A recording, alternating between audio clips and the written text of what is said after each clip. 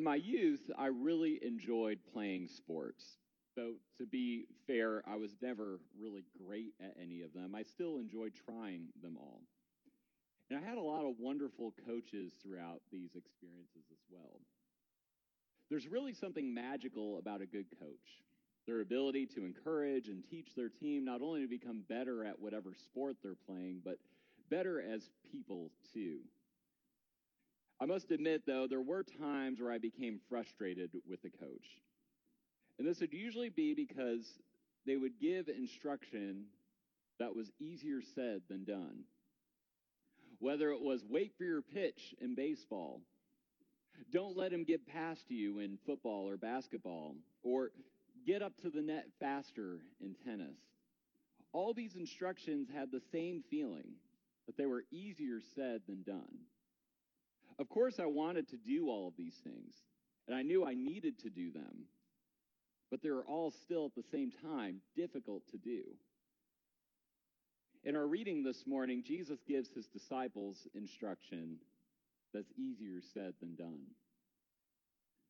Our reading this morning picks up right where we left off in John's Gospel last week.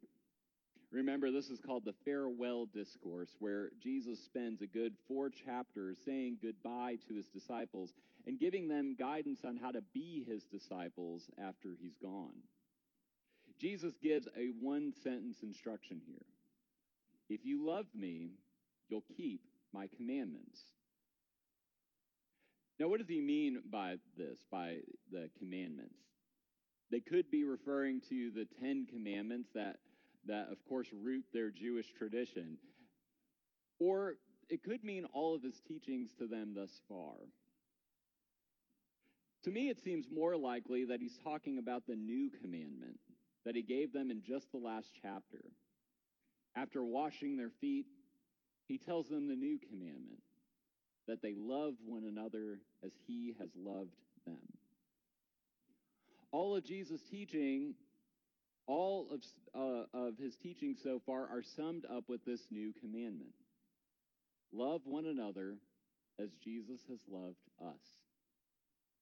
How can we show that we love Jesus? By loving one another. Here, Jesus equates love with action. If you're familiar with the 5 Love Languages book by Gary Chapman, each person has a primary way or language in which they are able to give and receive love. Here, Jesus reveals that his love language is through acts of service, to use Chapman's term. But to use Jesus' own words, it means following his commandments. We often think of love as a feeling, which it certainly is as well, but Jesus reminds his followers that the way to love him is in and through the action of loving one another. It is in loving one another that we follow the commandments. And it is in loving one another that we love Jesus. I was sad to suspend my Mr. Rogers class a couple months ago as this pandemic began. And don't worry, we will start it back up when we're able to. But anyways, our text today reminded me of some words Fred Rogers once shared on love. He says, love isn't a state of perfect caring. It is an active noun like struggle. To love someone is to strive to accept that person exactly the way he or she is right here and now, and to go on caring even through times that may bring us pain. Love is active. While it is a feeling, it is also lived out and acted out in ways where we see and accept our neighbors as children of God and do all that we can to care for them. This is what Jesus means by loving one another means loving me. Loving me means loving one another.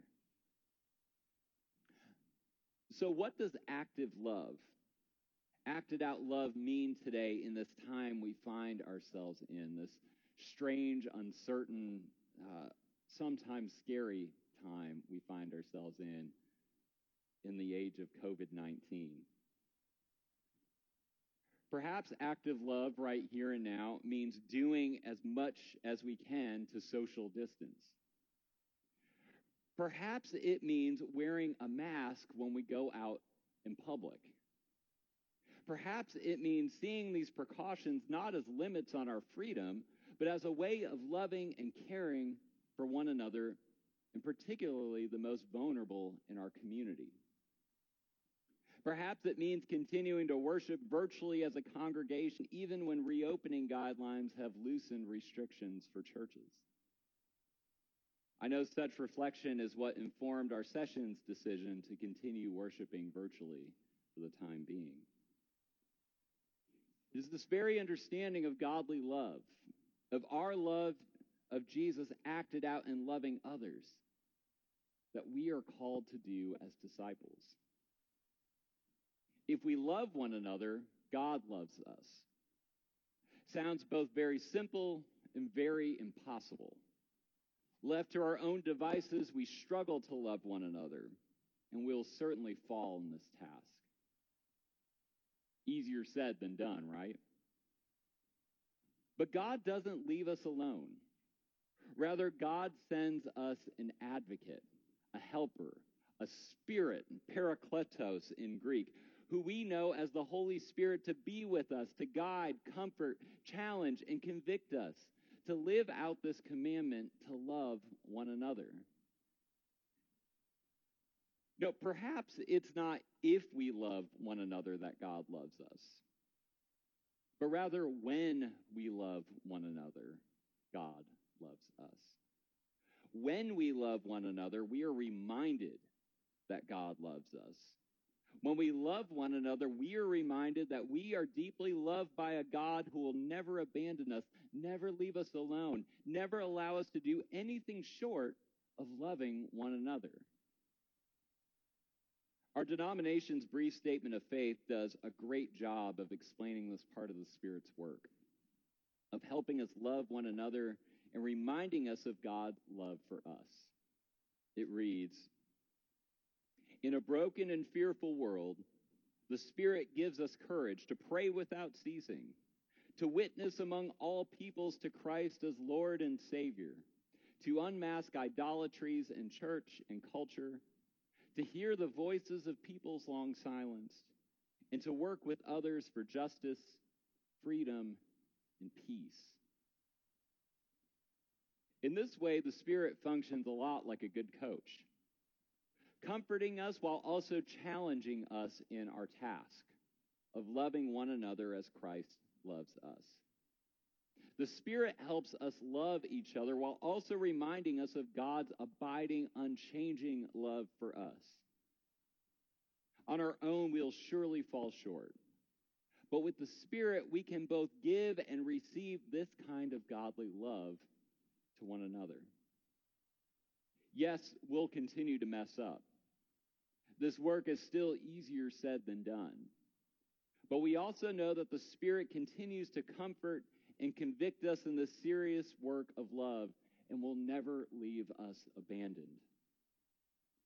Bruce Reyes Chow, a former moderator of the General Assembly of the PCUSA, has a benediction that I think is a fitting charge to us as we go out to live God's command to love one another in such a time as this.